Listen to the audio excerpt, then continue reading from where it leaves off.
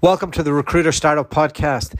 This is week 2 of COVID-19 and today's guest is Andy Hallett. He has had 20 years of experience with S3.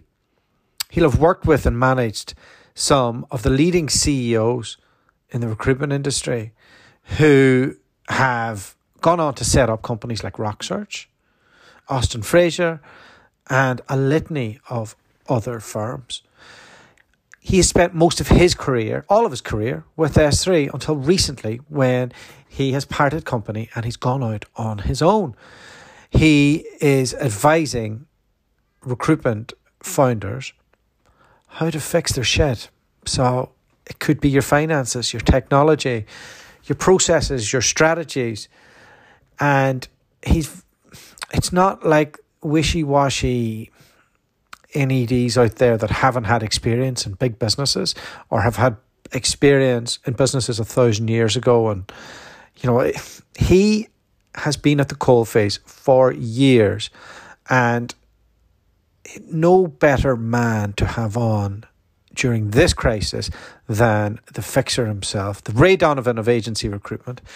So welcome, Andy Hallett, and I hope you enjoy this podcast. If you do, give it a like and share. Really want to get as many people on as possible who are at the coalface at the moment in agency recruitment, trying to win clients, trying to manage their staff, trying to manage their finances, trying to survive this so we're all okay at the other side. And we had a good chat, me and Andy, and I've had a lot of personal experience with him over the last month, and he's jumped in and helped me with my own business, and I just think that he has a tremendous amount of value and insight to offer. If you want to connect with Andy, just get him on LinkedIn. He's usually pretty active and will respond. His business is called RecSpand, so it's for scalable recruitment firms. And he is an awesome guy. All right, so over to the podcast. Hope you are all well. Aren't ready to throw your children out the top floor of your house. Not that I am. I love them very much. And we will be back tomorrow probably with another one. So enjoy this one in the meantime.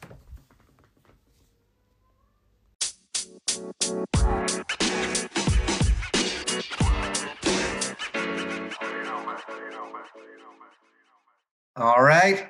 And we are live. We've been threatening to do this for a little while. But we needed to get into a crisis situation before we had to call the Ray Donovan of agency recruitment. How are you, Andy Hallett? Good, thank you. Hold up here in Reading. I'm not in self-isolation, but we are in lockdown here. So, but yeah, trying to keep busy. All the redundant recruiters haven't been breaking into your house for food and wine? No, we're quite well stocked for both, but no, it's quite safe around here. Yeah. And you're away from the family. They're in South Africa right now, is that right? Yeah, so since July 18, wife and kids been down in Cape Town, and I've been commuting between London and Cape Town using working from home, some nice holidays, and so I was due to be back there now, but the music stopped, and it looks like I'm stuck in the UK. What's it like there with this? So they've gone really early. They've got relatively low infection rate. They've had no deaths, but they're on a 21-day lockdown as of tomorrow. So they've gone early, and I think they're probably 3 or 4 weeks behind us, and probably 6 weeks behind Italy. So I think they've actually learned that, actually let's stop this as quickly as we can and bring down that curve. Do you think they'll be able to handle it when it gets into the poor communities? I'm really not sure. I think no one knows what's going to happen. I think the whole thing about this crisis is completely unprecedented. So, you know what? As a nation, it's one of the most positive and amazing places, even with all of the poverty. And I think I was there for the World Cup. Obviously, the wrong result in a room of 25 South Africans and me wearing an England shirt. But as a nation, they really do come together, and I think they've got some really strong leadership. They've shown strong leadership, and I think, if they can get through this, I think they'll come out of it the other side even stronger. For anybody who doesn't know you, can you give me your elevator pitch, please? Well, I guess I'm still working that out, actually, as we'll go on to. I'm relatively new to all of this, but I joined the staffing business in 1999. So I joined Huxley Associates as a trainee recruiter. I went through contract recruiter, through to manager, through to commercial manager at Huxley, and then commercial director for the S3 Group. My last role there was working on investments and innovation. So, pretty much I'm 20 years at S3, background primarily in contract and a background in, effectively being part of what's been an amazing growth, of a fantastic organisation. Talk to me about those early days, because I've had lots of guests on from different firms, and there seems to be a nucleus of founders that came from S3 around that time. What was that like? I guess you didn't know it at the time, but what I would say is S3's always had, in my opinion, amazing work ethic led by inspirational people. And that really goes even back to the sort of, Bill and Simon who founded the company. Then you've got people like Russell and Sunil who were the sort of very early employees, Tim Lloyd. And you can list off a whole raft of names. All of these were amazing salespeople who then became amazing business people and then became inspirational, aspirational leaders. But never lost that can-do culture. Never lost that culture. Once the company decided it was going to go and do something, it did it, and it did it well. And I think it very much started from a very strong work ethic. I think we found, certainly when we joined the company, myself and my peers, that wow, these guys work hard, and they reward well, but they work hard, and it was fun as well. Growing that business was fun. Working with very like-minded, talented people, and everything felt possible. It was just an amazing environment led by. I would say that the single most important thing was the quality of the leadership, and the leadership that walked the walk as well. What companies have come from S3 off the top of your head, where the founders were trained? So there's been some fantastic ones. Typically, you'll think about the exits, but if you think about Frank Group, if you think about Faden, so Frank was Sean Wadsworth, Faden, Adam Bark. There's some fantastic other businesses around there as well. So of the guys that I would have worked with, you've got people like Del Simpson and Pete Hart at Austin Fraser. You've got Connor Rockney at RockSearch. They were great people to work with, and they've gone on and built some great businesses. It's amazing, and that's only a snapshot of some of them. There's a tremendous amount. It's amazing that they all came out of that one location in S3. So it's not like it's out of the global brand. It's all out of either Reading or the London presence. Yeah, I mean, I would say that the strange thing about S3 is it's almost like the house system. For those who didn't go to a school that had a house system, think Harry Potter. But so I was Huxley Associates, and back in the day, brand rivalry was absolutely fierce. So Gary Eldon was the managing director, Mike Smith was our contract director, Scott Fulton, who runs S3 out on the west coast of the US, was my boss, who started Reading Europe and the States. So actually, we were just tribal, and there was massive competition within S3. So it was almost like, to say that we competed against each other probably as hard, if not harder, than the external parties, and that bred a real culture of a winning culture and not getting sort of resting on your laurels, and that was really powerful as well.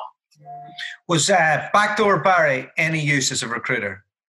So I met Backdoor Barry when I joined in '99, and Barry was a student in a gap year and he was doing resourcing, so effectively photocopying, but also resourcing. And you could actually tell he had something about him then as well. So I got to know him briefly over that summer, and he's a top lad, and we've stayed in touch since. Yeah, in hard times like this, it's good to have level-headed, smart killers around you. It's probably the best thing of doing this podcast is I've collected quite a few, because I think it's easy to make the wrong decisions when your back's against the wall. And for me personally now, I'm trying to make the right ones, but trying to listen to those around me, because everybody has an opinion. Oh, you should do this, you should do that. But in these times, it's very hard. What advice would you have for anybody that's having to make hard decisions right now? I think the thing about decisions is you're best placed to take them. So no one can tell you what decision to take. People can question you. They can provide, if you like, that sort of critique. And have you thought about this? But ultimately, the two things about decisions you need to know are you need to be accountable for them and you need to take them. So, take a decision and be strong about it.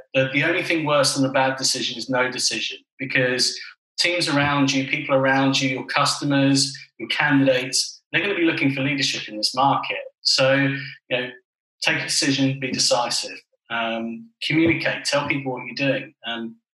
So my advice is you're best placed to run your business. Take the decision, don't second guess yourself, and your instincts, your data will inform that decision. Only change that decision if your data fundamentally changes. If something fundamentally changes, your strategies will be changing due to where we are now.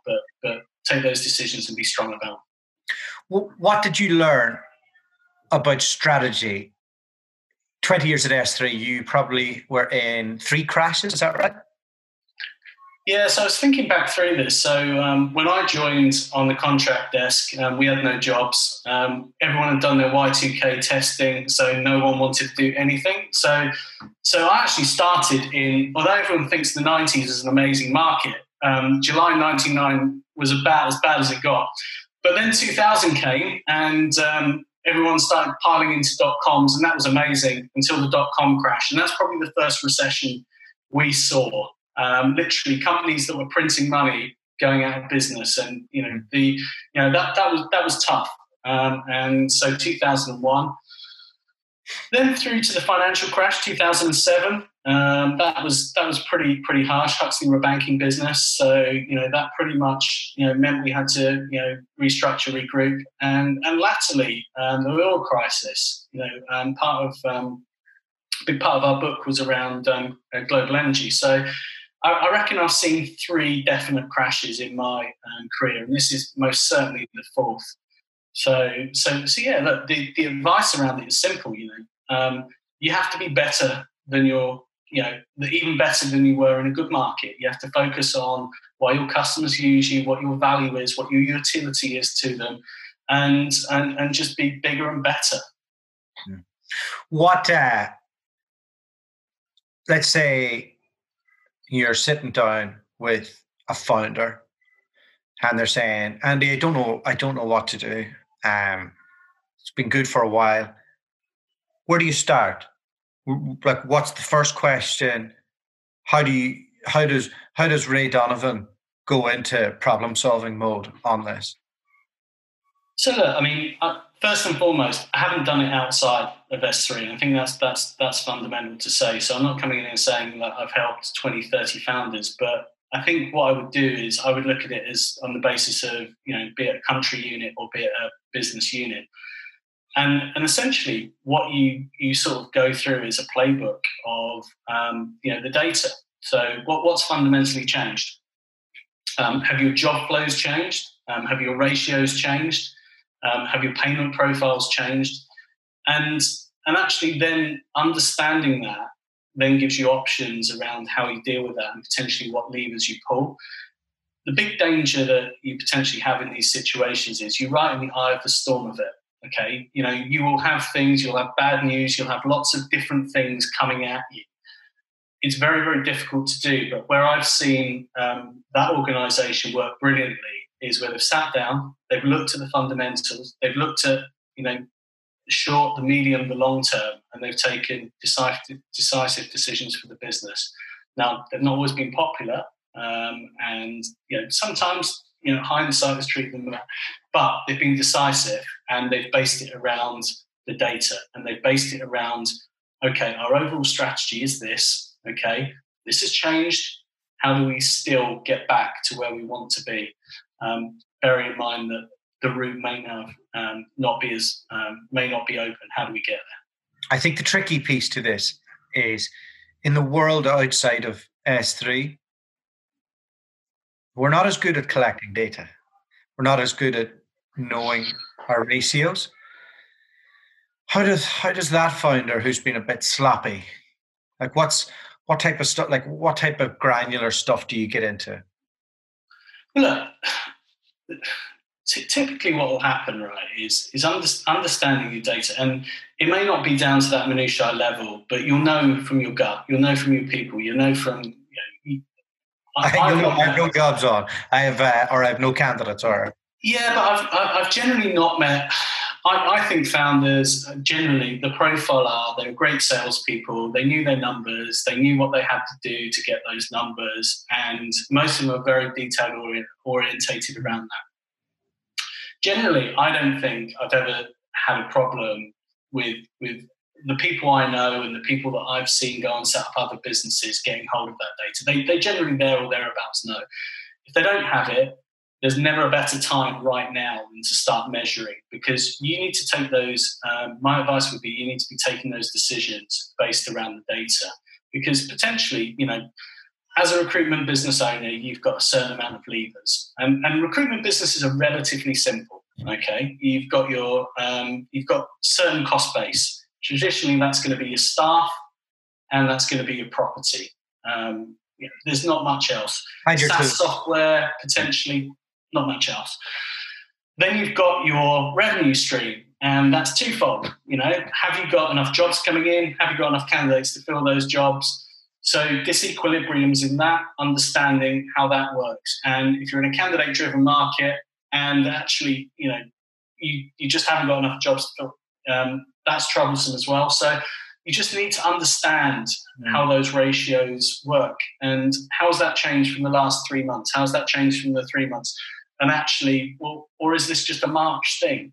We're in the public sector. It's a March thing because budgets are on hold. Right, okay, so let's not panic. Let's understand that the budgets always come back 1st of April. But what are our customers telling us about the 1st of April? Are we getting those vacancies? Are we getting those bookings in? Those type of things are the ones you need to look at. And it's not always obvious, because if you listen to the noise around, it's very, very different. I look out my window now, life looks good, right? The sun's shining, the birds are singing, you wouldn't know what's going on in the world, right? If I turn on the news, it's a completely different story. It's about that sort of, it's about having the ability, and I've seen that, leadership that I've worked with and been part of discussions where we've really put our foot on the ball and taken, those difficult decisions, but in a decisive way. In a decisive and a right way. Has it shocked you, maybe some of the actions of the last few weeks? Have you seen people maybe do things the wrong way? Look, I've been surprised actually. It's actually been better than I thought it would be. But there's a number of firms, and people know who they are, and I'm sure after all this is over, it will really come out. And these firms, on the face of it, they look amazing. They've got an amazing external brand image, but they're going to trash their brand that they've spent hundreds of thousands of pounds, years building up in minutes just around their actions. And I've got no problem with brands taking and firms taking decisive decisions. You have to do it. You have to, as business leaders, you have a fiduciary duty to protect the business and protect as many people and the shareholders in the business. I get that. But it's how you do it, so, and doing it in a fair way, doing it in a, an empathetic way as well. But, there are people being let go for reasons that they weren't let go. People know it. People are being fired for performance issues when we know it wasn't a performance issue. They just happen to have less than 2 years service and no employment rights. So I think there's a lot of companies out there that, are, potentially how they do it. Be honest with people, I think no one's foolish to believe that, firms aren't going to face challenge and fully understand what's actually going on out there. So if you level and say, listen, this is how it is, we're really sorry, however, and do it in a classy way, rather than just, actually for the sake of saving a few quid on doing a process properly, just make up reasons. And you know what? You're going to see when all this is over, the brands that acted with class will rise to the top, and people have a long memory about the ones that didn't. And those war stories are going to come out pretty hard and fast. Well, you saw my post yesterday about Joe Mullings. And yeah, what a top act that is. Yeah. Pays 10 grand on the worst day of the crash and says, hold on to that. I need you right on the other side. Yeah. And that's, for me, that's something else. And then on the other side, you're chasing fees off people who are pretending they don't owe you. So it's a very hard time as a founder right now to get that money in, do it the right way. And as Joe said to me yesterday, get those lines of credit, but then get your people together and get them focused on what you can do. His big pump is he's flipping 3 of his executive search people, I think he said 3, or he intimated it anyway, into their technology interim project that they have going. So he's like, I'm taking this opportunity to build something that on the other side is going to be ready. I'm pushing it forward by 3 months. So he would admit himself he's quite demanding. He expects a tremendous amount, but in times like this, you can see why he runs such a good business. Yeah, and I think people have got to be thinking around what the new normal looks like. So, I mean, this is an amazing opportunity to, for firms to really understand where their value is to their customers. And it's an amazing opportunity to say in 3 or 6 months, what is it, what will my business look like? And also as well, my advice to anyone in this market right now is, what do you want to be remembered for in March 2020, in April 2020? When people look back around the actions you took as a business, as a leader, how do you want to be remembered? And actually how people conduct and act themselves now will, under pressure, is the truest trait of anyone's character. Think about, the friends that are there for you when you have a bad time. It's exactly the same with companies. How they treat people, how they treat their customers, how they treat their contractors, how they treat their staff. It will really, really win through. I mean, I remember a time that, at S3, we had some big companies go down on us, people like Enron, etc. And we paid all the contractors, contractually, could have wiggled out of it. We could have, we had really, really good tight contracts. But actually, what does that do to our business? What does that do to the trust? What does that do to the reputation of the brand that we spent all that time building up? And actually, the easy decision is protect your brand, because you think how much that's going to cost to build up, how much you've invested, and how much it costs to go. How much it would cost to rebuild after something like that. Mm. And brands, think of things like Bell Pottinger, think of things like Ratner's. Just think of all the classic brands that have spent years and years building up and been destroyed in minutes, days, weeks. And people are not thinking like that. Talk to me about your new business. What a time to be launching. No, it's a brilliant time to be launching. So it can only get better. I think after 20 years at S3, I had an amazing time there. It's a phenomenal company, phenomenal people. I met some of my best friends. I worked with some aspirational, inspirational people, worked with some amazing people. And it's just an opportunity to go and meet new people, learn, from other companies, do some of the things that, actually weren't in my responsibility S3, but I really wish would be. So I'm just working through my proposition at the moment. As I say, I wasn't planning to actually do anything until after Easter. a bit lazy like that. So I was supposed to be in Cape Town, sat on the beach, but since I'm here, I might as well be useful. So it's a real eye opener to me. Had some amazing conversations. There's some fantastic businesses out there. Some I'm really, really keen to go and work with. I've been working on some projects for some customers who I started with in early March. I was doing IR35 work packages. I'm looking at people's effectively doing discovery work packages on people's contractor books. And I reckon, my background is going in, effectively looking at how people can make better revenues, save costs, and you're a process engineering type, aren't you? Sorry? Like, it's a lot of process engineering. You look at all the minutiae, don't you? You know what? I think a lot of recruitment businesses and recruitment businesses are amazing sales businesses, and recruitment companies do sales better than any companies. Okay, and that's what they are. They're sales machines with a bit of a back office tagged on. Now, typically, what most recruitment businesses want to do is sell, and proper businesses come and buy recruitment businesses. So I think typically what's happened is that's not taken as serious as it could be. And actually, when people come to sell, if they've not got the right structures in place, then they'll either have to spend time rebuilding those structures, or they're going to take a chip on their price.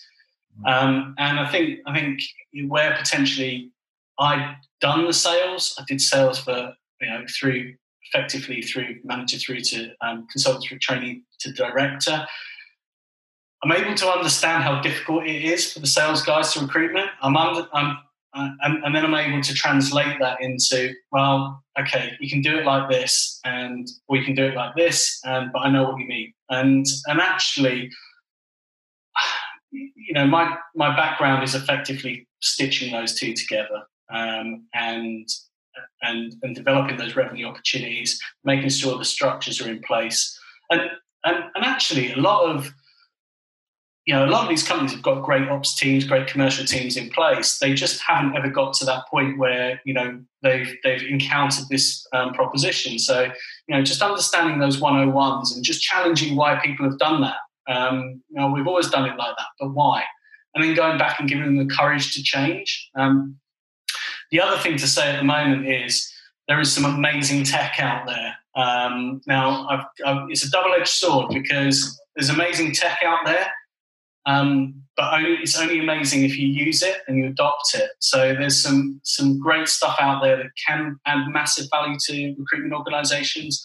There's also some stuff that if you didn't implement it properly, then you just end up spending a lot of money on licenses and you wouldn't get the value. So actually understanding people's problems, their biggest problem and their biggest opportunity. The question I always get asked is, people look at my profile and say, well, where would you use you? And I typically say, the most efficient way of using me is on your biggest problem or your biggest opportunity. And that's where I'll deliver the most value. Excellent. Well, I'd like to say thank you for you being a sounding board for us over the last little while. It's made a big difference, and we're a much smaller business than you would normally encounter. So it's probably a very different scenario.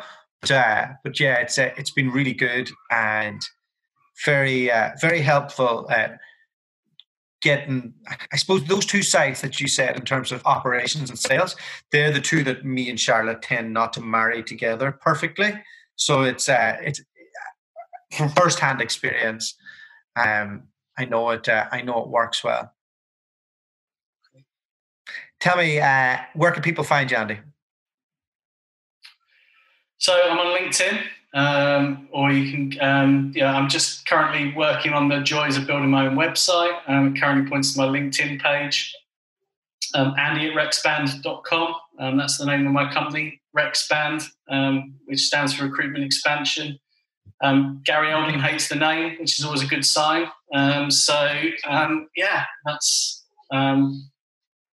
where I am.